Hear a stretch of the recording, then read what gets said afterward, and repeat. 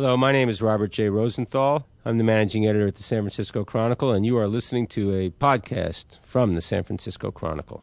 Hi, I'm Tim Goodman, and welcome to the next installment of TV Talk Machine. And this week we have with us Joel Cohen. He's a writer for The Simpsons and also co-executive producer. The Simpsons is the longest-running show on television, and it will now surpass 400 episodes, which is a true milestone in television. So how are you? I'm good. How are you doing? I'm doing great. I'm wondering if a year from today we will have seen you on stage at the Oscars accepting an award for the Simpsons movie. Well, you wouldn't see me. I'm not one of the fortunate few that are working on it. I'm more of on the TV show. Uh-huh. There's a separate team for the movie. Joel, why is there a separate team? You're not funny enough? Come on. I will prove to you over the next few minutes I'm absolutely not funny enough. Yeah, no, they just it's sort of the senior guys that have run the show in the past, or people like George Meyer and John Swartzwelder, who are being used to make sure the movie's as good as it can be. Gotcha. One of the things that strikes me always when I talk to writers, especially those who do comedy, what's it like? Give us a little bit of a sense of what it's like in a writer's room, especially something like The Simpsons. I've been down there at the Television Critics Tour, and I've seen table reads and whatnot. But what is it like in the room? It's great. I mean, it's intimidating at first, certainly. Something you have to learn to get over and just sort of eliminate any sense of rejection that you ever had, which I thought I did dating in high school. But basically, it's sort of intimidating, and then it's great because for the same reason. You realize that you're sort of amongst this group of people that, for the task at hand, are very talented and very well qualified and very chosen for that task. And so it's this crazy atmosphere where people, when inspiration strikes, people are yelling stuff out, often speaking over top of each other, and you feel and you witness this sense of people building upon each other's ideas and jokes and getting a single joke or a line or an idea to a place that no individual would have on their own because of this cumulative effort. Right. And watching it and being part of it is just a really cool benefit. Now, had you always felt like that? I mean, because a lot of people, especially like say a stand-up comic, always does their own material and they think, okay, I built it to the punchline and this is the best it can be. Did you always feel that way yourself, and then got into a writer's room and realized just what you said, that with a lot of different voices, it can get funnier and funnier? Certainly, I think everybody, when they create something on their own, they have a sense of pride in it, that like, I created this, and in my perception, this is the best it can be. But I feel like most people, if they at least are a room made up of the people I'm fortunate enough to sit in, right. That you really see that, people bring all these different perspectives and ideas, and that cumulative effect of people adding their little bit to it often guides it to a place that you have to recognize at the end is better than your individual thing. Of course, there are some jokes that people write that make it all the way through to air because there's such a solid joke all the way through. But for the most part, I find that cumulative effort helps stuff out. Yeah, you did a great job sort of explaining what that's there. I mean, it must be chaotic in there, and if people are shouting and it's funny, does that sort of like push you to make you funnier, or are you thinking, oh, damn, this is great, this is brilliant, and I got to sit this one out because I got nothing here? I just have to rely on how handsome I am. That's what I go back to. No, it does push you to be funnier, and the truth is, people will say stuff that is not that funny, but it's all part of that process. So you almost have to really release yourself, and in trying to get funny, you often have to fail 500 times. And you just have to know that just try stuff, and you have to feel comfortable being able to try stuff and not be hung up by how funny everyone else is, because in trying stuff, you can kind of get the momentum going for what will end up being something great. Right. And Joel, you're a co-executive producer, is that correct? I am. And how many years have you been writing for The Simpsons? I'm just going to my 7th year. It's my 8th season by some weird twist of fate, but my 7th year. Wow, interesting. Now how in all of that, and in all of that sort of daily or weekly shouting and pushing to get the funniest jokes in, how do you keep it fresh? Not just, even season to season, but sort of like week to week. How do you keep it fresh? But mostly like on a season to season basis. It's really hard. I mean, and we're in an even more difficult position than most shows because, I think it's May, we have our 400th episode. So it's like when you come up with something you think is absolutely brilliant, a voice will come from the back of the room. We did that in season 3, right. Because there's been 400 brilliant episodes, each one jam-packed with great stuff. So it's really, really hard. And it's just more work is the bottom line. The simple answer is just it takes longer. Right. And now, is there somebody designated to sit back there and sort of like comic book guy the and annoying shoot the jerk stuff down? in the room? Right.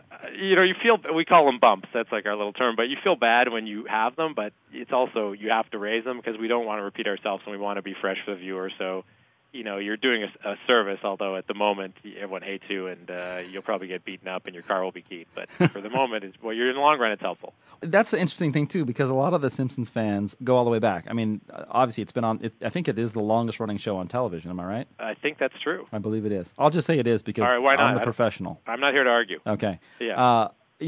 On the one hand, some people have been raised on The Simpsons. Some younger people have been raised on The Simpsons. It's their favorite show throughout all these years, and they've gone through sort of their formative young laughter years. And the other people, it was their show at that right age, and now they know every episode. So how are you sort of like overcoming that, not getting stuck by thinking, oh, well, hell, we've done that. We did that in the fourth season. How do you kind of like keep the characters who they are without changing them wildly? And so longtime viewers say, oh, Mo would have never said that kind of thing. Right. I think there have been some subtle shifts in the characters. I mean, if you look at Homer in season 1, he wasn't quite the stupid moron, I say that lovingly, of course, right, that he is now. He was just more of the frustrated, angry dad. And I think as the search for comedy and that they've found a rich vein of comedy and pushing him to the guy that he is and has been for most of the run of the show. I keep going back to the same thing. It's hard. It's getting harder because obviously our characters haven't aged either in 19 seasons or 18 seasons. So it's this, we're really this slice of life, but we've just picked over this slice so much. And, we are now forced to, and in a good way, we sort of have pushed our focus onto some of sort of a little bit more of the fringe characters. Like, for example, Mo, you mentioned, we've been able to explore his character a little bit more. And there's some fresh material there, and Principal Skinner, and then even we have an episode with Old Gil, this character that probably people don't even know what I'm talking about, or we can do an Apu episode. But we're finding it. We certainly are trying to get whatever we can out of the core of the show, but we're expanding that core a little bit to find new material. Right. I can never get enough Groundskeeper Willie. Oh, well, good. I'm glad to hear that. Enough of that. Not enough of that, clearly, and not enough comic book guy. Well, we have through the next seasons 20 through 21 are just all comic book guy and Groundskeeper Willie, them living together in an apartment and their crazy hijinks. So you're going to love it. Excellent. So that's what I'll look forward to. Good. Now this all brings up kind of a interesting point, and I'm sure you've heard this before, and it probably pisses you off. But what do you think when people say, especially longtime fans, say, "Oh, you know what? It was funnier in the earlier days." I mean, that's when I talk. A lot of times people say, "What's your favorite show?" Et cetera, et cetera. And I'll say, "Look, I think that The Simpsons is probably the greatest show that's ever been created, and for a comedy." And people will come back and say, "Well, yeah, but it was always funnier in the early days." Does that annoy you? I would agree the show was much better before I started working here. I would certainly agree with people on that. But you know what? It's a very different show. I mean, again, I always say we are not forced. We go back and watch the old episodes all the time because we do want to make sure we're not repeating ourselves. And if you watch a show from, say, season 2 or season 3, no question, they're phenomenal. Even the pace of the show is much different then. There's far fewer jokes. Not to say it's worse or better, it's just different. And I think it appeals to different tastes. And like you said, people have grown up with the show, and new people are discovering the show all the time. And I would like to think that for people that don't have, or if there's some way you can avoid watching those early episodes and reruns, and just tune into the show from, pick a season 14 or whatever, you're going to love the show regardless. And then you'll watch an older episode and say, oh, it's different, but it's still good.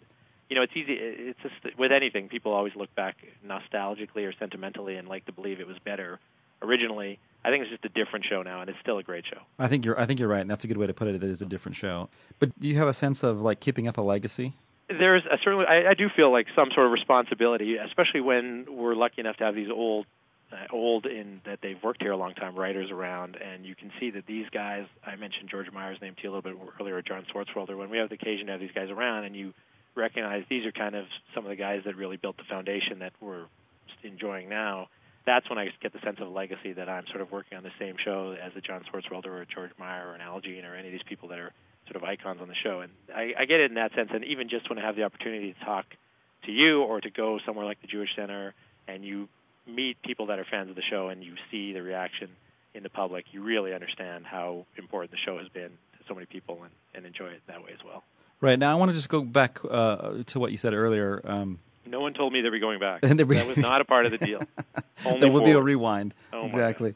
Now, is it, you said there's more jokes per show now. Do you think that's something that is just a necessity of viewership changing? Because I know that people say, people get things more. You can do an Arrested Development where you've got 3 or 4 different sub-layers of humor than you could even like 5 or 6 years ago. Do you believe that the viewers are getting a little more savvy to that kind of humor? I actually do. I mean, and not just on our show. I mean, you see shows like The Office or Curb Your Enthusiasm or Arrested Development, like you mentioned, and they're all kind of working on a different, with an understanding that the audience is, like you said, more sophisticated in a lot of ways. And even now you're parodying jokes that were done in a sort of straight version, 10 years ago, 15 years ago, and it's become such a trope now that you have to put a spin on it, and everything is sort of accelerated in a way. And even as much as we're adding more jokes per show, I don't know the exact numbers, but I believe because of more commercials, we're actually working in less show per episode. Maybe we have 18 minutes in a 30-minute episode. Right. Or maybe it's 20 minutes, whatever it is. But I bet they probably had a minute or two more 10 years ago. Right. So a little bit sad, that. It is a little sad, but it's mind-blowing that you're getting less show and more jokes at the same time. So, right. That's something to be said for the audience, absolutely, whether we've created it or we're just playing to it. What's the limit on a callback, by the way, a comedic callback? Can you call back a joke 10 years? The government says 5 years. If you talk to your accountant, you can. Well, there's some jokes. Of course, they fail me now. That are so iconic that you're doing a spin on it. I'm searching desperately, still can't find one. But right. there's some standard comedy bits. For example, slipping on a banana. Right. How old is that? But there's certainly new twists on it. Right. So you can call that back whenever you're calling it back from. Who knows? Right. And a lot of the characters have traits that are similar, and you can spin jokes on that through the years. Absolutely, yeah, absolutely. And even then, there's another level of meta humor, if you will, where we're making fun of ourselves. We had an episode I wrote, so of course I remember a little bit better, but the dog had to get neutered. And Lisa's like, wasn't the dog neutered before? And you see she's flipping through the book that we actually sell in real bookstores about all the episodes of The Simpsons. So, we're at that level as well now. That's great. That's great. But I will say that first of all, we can't use meta. That's just not acceptable in a comedy format. And if you're going to use the word trope, you might want to leave that for the TV critic. That's what we use. Well, you'll edit this all out and make me sound normal. Absolutely, and it'll be hilarious. Now, I remember Al Jean once saying that pitching a premise to one of the episodes is really just like a 3 or 4 word thing. Homer comes home drunk, or is it really that short that the pitch for a premise is just like that short? If there's some ideas, again, I hate to go back to things that are my episodes, but do it. Yeah, this is for you. Krusty's Bar Mitzvah. That was, right away people were like, that's a show. You know what I mean? And there's other things where you're like, the idea is funny, but then you could never imagine how the family could get in that situation. So that requires a lot of setup to get them there. But if you just said, Homer's mistaken for a chimpanzee. I mean, I'm not a pitch. It could be. But then it's like, okay, well, how could that happen? And as funny as that sentence is, you have to somehow substantiate it with some backup that could actually believably lead to that situation. Well, you're a comedy writer, and I've known comics for stand-up comics. How far will you go to make the joke connect? I mean, how hard will you bend over backwards to get either the sight gag in or the joke that you've dreamt up maybe as the pitch? How far will you go? Me personally? Yeah. I like to think I will go pretty far, but, it stalls pretty quickly when you go that distance and you pitch it and no one laughs. That's going to be the ultimate judge, is that if you pitch something as much as you've brought your PowerPoint presentation and your action figurines, if no one laughs in the room, the joke's going no further. But, What do you do in a room? And you're a funny guy. What do you do when you're in a room full of people and you come, you think something's funny on the way to work or whatever, and you pitch it, and it's just silence? I carry a loaded gun with me at all times. No, that's what I was saying earlier. You just have to develop this thick skin, and have no sense of rejection whatsoever, and know that, okay, that one didn't work. Next, reload the cannon. There's also the weird experience of sometimes I pitch something and I don't even know why it's funny, but it gets a huge laugh, and it goes in the script, and I sometimes still don't even know why people laugh. But I never tell anyone. I'm just opening up to you. I feel comfortable with you. As long as the check's clear. Exactly, right, exactly. Yeah. Now, I did sort of put in my blog that I was, of course, it's the 2007, you have to have a blog. You do. And people were putting in some questions. So these are from actual real-life readers, Joel. So, there must be at least 2 or 3 of them then. There is, exactly. Let's see, what were the challenges and or benefits you and the rest of the team faced when creating the Simpsons movie as opposed to the weekly show? Well, we know that you weren't working on it because you weren't that funny. Right. But you could probably give an overall sense of... I will say that they... first of all, they succeeded in doing this, but they wanted to do something that was not seen on the show because hopefully it's of a scope that we couldn't do on the show, and it's hard to imagine that because we've done everything on the show. And they wanted to make an enjoyable, not just a long episode. They wanted to make a movie that stands on its own and has really funny and fresh and clever stuff. And the biggest challenge was with 400 episodes behind you. It's hard to find those areas that meet those goals, but I think they've done a good job of it. But we're not going to see like Marge nude or something. Oh my God, I can't even answer that. I'm looking at her right now. Right. But it's going to be a movie that's going to air in theaters, and I'm sure people will be able to take their kids to, much like they enjoy it with their family. So you can imagine it will meet those guidelines. Right now, and why do you think it took this long to get to the movie stage? I think the show was the first priority, obviously, and it just took a long time to get the cast to the point they wanted a movie, and certainly to have the manpower that they could focus on the movie while the show is still going. And I think they also wanted to have the right idea. And I know they noodled around for a long time on episodes that maybe, wow, that could have been a movie, that could have been a movie. But then they finally sat down and they wanted to talk about what the movie could be, and they found the right thing. So right. The confluence. Well, I thumbed through these questions that readers sent in. I think I found the best question because it's also kind of just bizarre and different. Right. I'll read it to you. It's a semi-paragraph here. It says, Joel, I am a park ranger at one of the Y parks. I don't know what the Y parks is. And an avid Simpsons fan. I am turning 29 years tomorrow. This was so he turned Sam Vasquez turned 29 on February 24th. And I've been a park ranger 8 years in August. I've noticed countless National Park Service references. My favorite reference is the episode where Bart and Homer are in the father-son competition, and Lisa asks, "What are you going to do while you're competing?" And Marge replies, "What do you mean? We were in the national park. There are all sorts of things to do." At this time, a park ranger appears out of nowhere and says, "I'm sorry, ma'am. Due to budget cuts, you are no longer allowed to have fun here." So his question is, he says, my question is, how did the writers know so much of the intricate details and the woes of the National Park Service? Wow. I bet you didn't think you could get that today, did you? I expected a lot of that. I expected the stuff about his birthday. I expected the stuff about the Park Service. The question hit me of a bit of a surprise.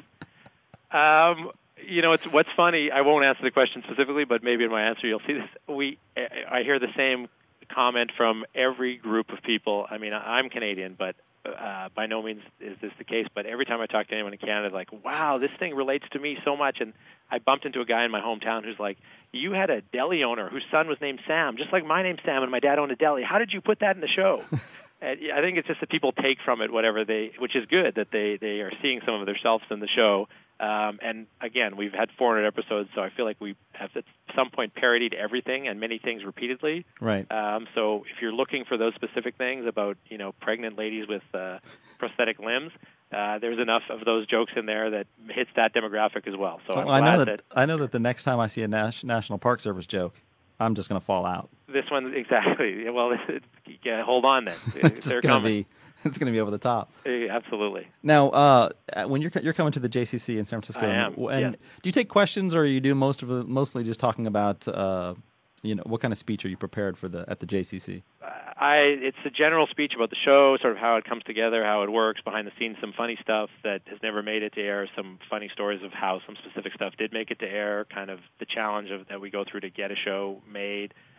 There's a little bit of, to the Jewish Center, so there's a little bit about how Judaism, another group, has been portrayed on the show. Mm-hmm. And then, wide open to questions, and even questions from forest rangers are going to be accepted. Jewish forest rangers, which I'm sure is a giant group.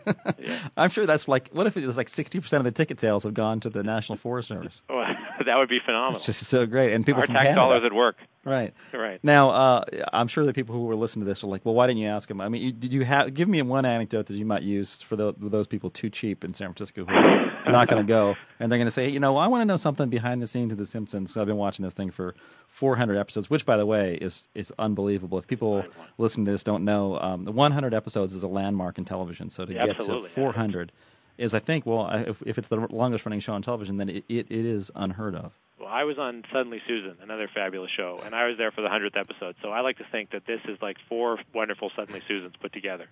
No, wait, I cannot let that go by. We're there. First of all, you wrote for Suddenly Susan. Right. Right, and that was San Francisco based. You're right. There's a whole theme I didn't even notice before until now. Yes, yeah. And I live in California, where San Francisco is also located. Right.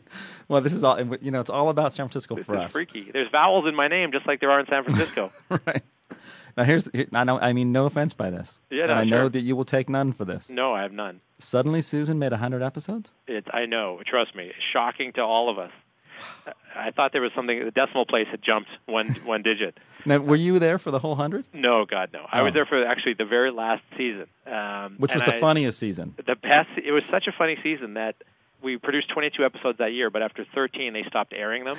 So we produced the other 9 in silence in the dark. They've never been broadcast except sold as a syndication package. So if there's a baseball game rained out in Bulgaria, they will put on one of these Suddenly Susan episodes. And you know what? Somebody's going to be a cultist, and they will track that down. Oh, I mean, if you're a completist and you have the 88th episode and you want to get there, you're going to go through that last season.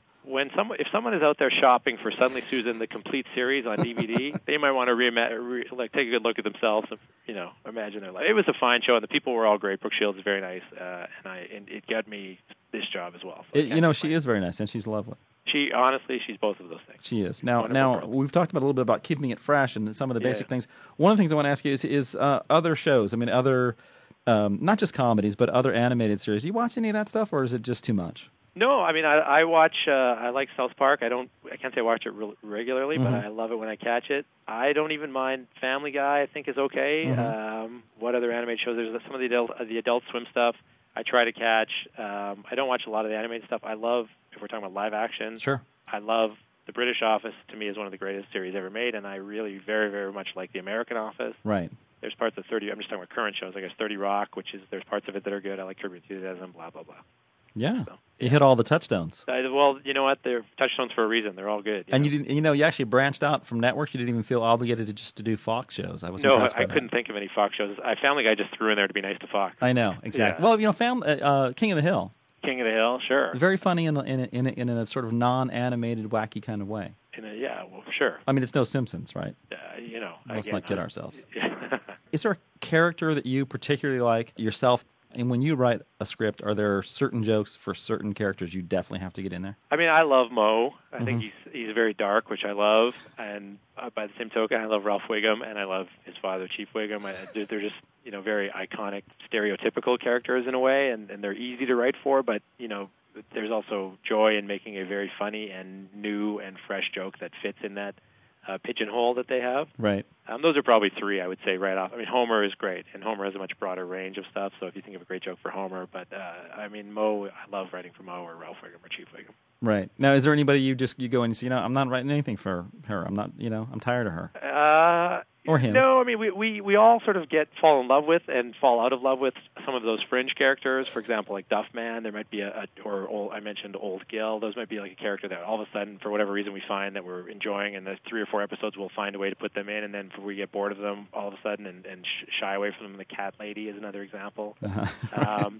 So, it comes and goes. I mean, obviously, the family is the core of the show, so we certainly focus on the family, and it's easy to write for all 4 or 5 characters, but every now and then you'll have an affair with, Disco Stu or whomever. Right.